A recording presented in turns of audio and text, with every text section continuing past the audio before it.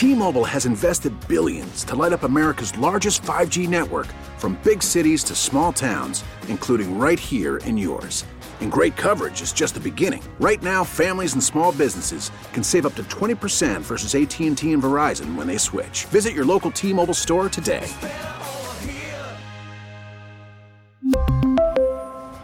Plan savings with 3 lines of T-Mobile Essentials versus comparable available plans. Plan features and taxes and fees may vary. Welcome back. It is the leadoff on 610 Sports Radio. I'm Brandon Kiley. Ben Alpert helping us out on the other side of the glass. If you would like to get involved in the show, the Protein House Eat with a Purpose text line is 69306. But joining us now on the leadoff hotline is Kent Swanson. He's on Twitter at Kent_Swanson, and you can read his work at Arrowhead Pride, where he's the lead draft and film analyst for Arrowhead Pride. Kent, how you doing this morning, man? I cannot complain. It's on a weekend, and I'm talking to my guy, BK. I don't know what else I could be asking for, my man. I like it. All right, kid, let's start with this, because I was just talking about the franchise, the Chiefs' new television show that they are running bi-weekly, which means every other week for those of you out there that tried to find it last week like I did. I never found it, and then I found out that it's bi-weekly. So I made the mistake too, man. I made the exact same mistake. I'm glad I'm not alone. This week on the show, they showed Brett Veach talking with Clark Hunt, and I want to play this clip for you and for the audience who may have missed this earlier. They showed them talking about cornerbacks in this year's draft. Here's the clip. I'll ask you about it on the other side. Where do you feel this draft is the strongest? I think every year is different, but I think the cool thing for us is, I think there's a lot of corners that we like, and in particular that first, second round, I think there's 4 or 5 guys that are really interesting. All right, Kent, you know how this stuff works. The Chiefs are producing this thing on their own. The Chiefs know exactly who their target audience is for a show like this. It is people like you and me, people like most of our listeners in this audience who are diehard Chiefs fans, and people who have specifically been talking about the cornerback situation since the NFL draft, saying, what the hell are the Chiefs going to do with their cornerback situation? Do you agree with me that this was a wink and a nod to Chiefs fans, that the Chiefs understand that they have a cornerback problem, they acknowledge their cornerback problem, and they're going to try to fix their cornerback problem? BK, they spent more time breaking down corners they didn't select than Nico Hardman. They are screaming at you, we're not happy at cornerback. I honestly, and I give the Chiefs credit for this, it was kind of unprecedented. I watched some of these other team shows, kind of like what the Chiefs do. I've never seen a team admittedly show what their opinion of players they didn't take were. They were breaking down the cornerbacks specifically. There was probably a reason that the Chiefs wanted Brett Veach and Clark Hunt talking about corners to be filmed, because they probably were anticipating grabbing one of these guys at some point. I mean, it's blatantly obvious. And you hear a lot of people talking about, well, maybe they're just happy with Charvarius Ward. Maybe they're just happy with Rashad Breeland, who they paid $2 million. Maybe they're happy with Kendall Fuller. They're not. Stop it. They know they need another cornerback, and they just flat out told you on their show. Yeah, and it's like, it's one thing for Brett Veach the night of the draft to come out and say, and he did say this, and we played it here on this show. I know a lot of Chiefs fans saw this after the fact, but he came out and said after the day 2 picks, hey, we wanted a cornerback, but they went off the board quickly. And you never know how true that is. But when he says that, and then about a month and a half, 2 months later, he confirms it on the team-produced, the team-run television show, I don't know how anybody could possibly say to themselves that the Chiefs don't understand, don't know that they need another cornerback. Yeah, and they've flat out told you now, which is great. And I think if you just look at it on its face, like, I know there's some reasons to be optimistic about a guy like Charvarius Ward. Sure. And, you're hoping Kendall Fuller playing in a scheme that probably plays to his skill sets a little bit more, like what you saw with him with the Redskins. And also, who had their best, year was next to Kendall Fuller was Rashad Breeland. So, you can talk yourself into all these things. There's still just not a lot of talent over there. There's not a true number one cornerback. There's not a lot of true number one cornerbacks available right now. Probably won't be one available until week 1. Maybe there's a couple. But, keep an eye on, maybe 6 weeks into the season that there's a move. A team's given up 6-8 weeks into the season, maybe that's when they go make their move to go acquire more talent. We're talking with Kent Swanson. He's the lead draft and film analyst for Arrowhead Pride. He's joining us here on the leadoff on 610 Sports Radio. All right, let's get into a few other things here, Kent, because I wanted to ask you about the Chris Jones situation. Earlier this week, Sam Mellinger wrote a column basically saying they are far apart on talks. Our own Bob Fesco said he's hearing it's about $25 million in terms of the guaranteed money that could potentially be holding this up.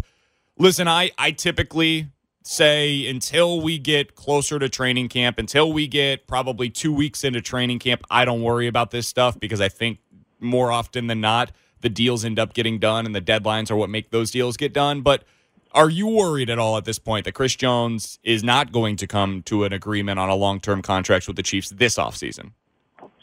Yeah, I mean, I'm a little bit concerned. I wouldn't say like the emergency signal's on for me quite yet, but it's pretty obvious based on some of the things that you're hearing, specifically on NFL Network, that the Chiefs wanted Chris Jones in here to interact with this new coaching staff, interact with a new culture, because, I mean, Britt Reed's not his positional coach anymore. Andy Reid's son is not his positional coach anymore. It's Brendan Daly, who's one of the most energetic defensive line coaches I've ever seen in my entire life. It's a different vibe. It's a different culture. I'm sure they want to see those guys interacting together, working together. Chris Jones is a fun guy, but I mean, this is a different culture for him. So I don't blame the Chiefs necessarily for wanting to kind of get a view of him and see how they interact. I still think they're going to pay him, and I still think the Chiefs want to pay him. But I kind of think they wanted him here just to get a little bit of a vibe of how this thing kind of will go before they hand over $100 million or whatever it's going to wind up being. No, and that's fair. I understand.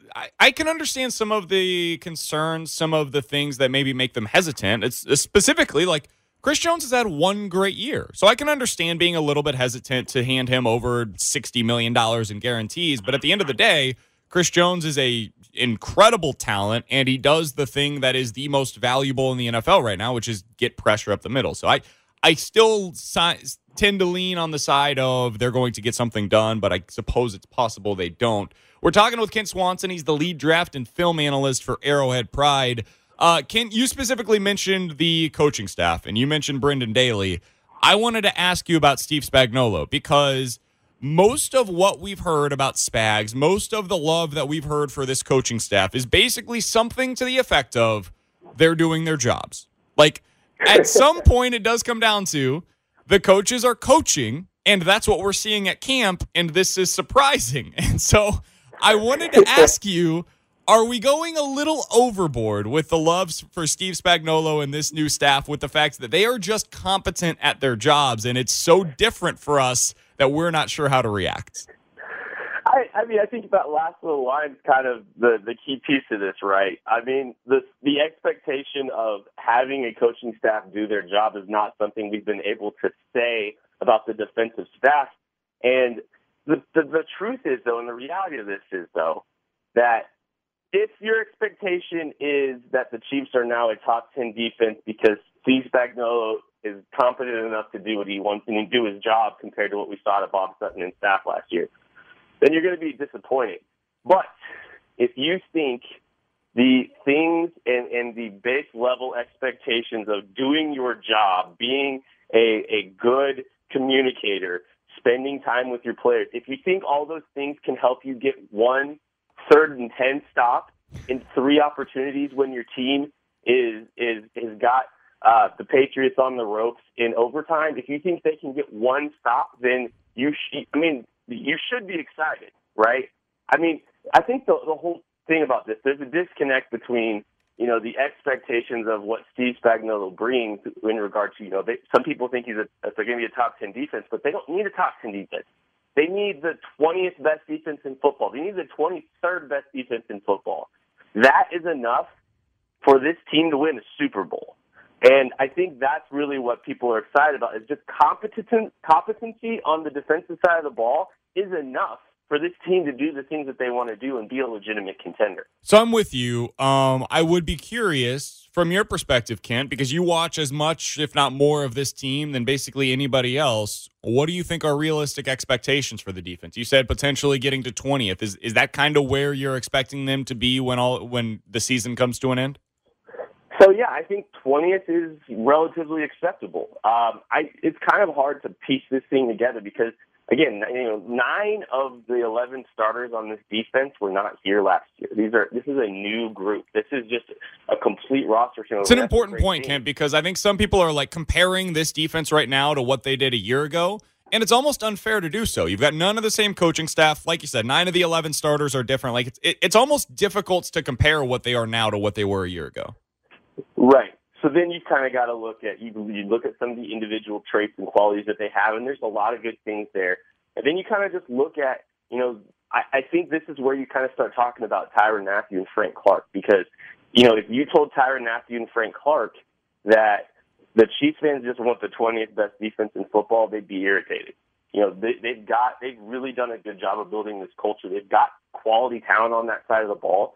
And I think they've got, more than enough talent to be the 20th best defense in football, but there's a higher standard for that group. And continuing to push and improve and grow that and develop that side of the ball, I think is what really takes this thing and makes them, capable of being the 20th best defense in football, which is all Chiefs fans want, but what people in that building are going to be irritated by. And that's a good thing for this team, for this franchise, for this culture on this football team.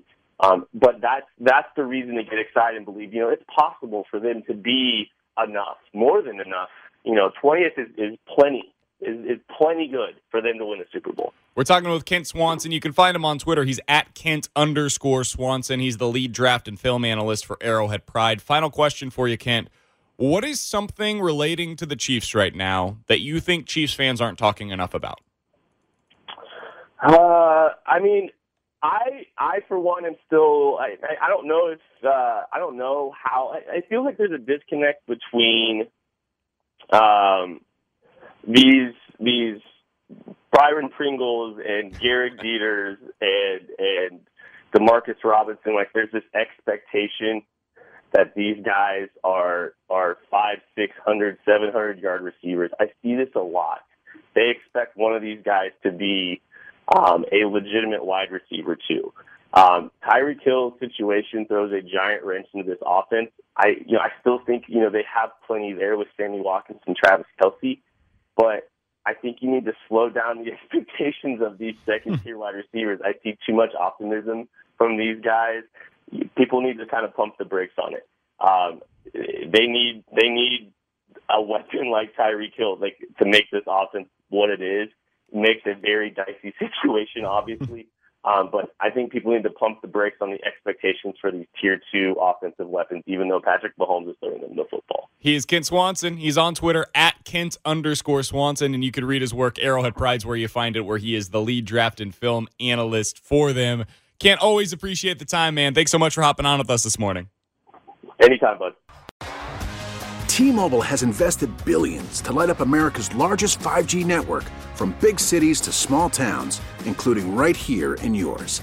And great coverage is just the beginning. Right now, families and small businesses can save up to 20% versus AT&T and Verizon when they switch. Visit your local T-Mobile store today.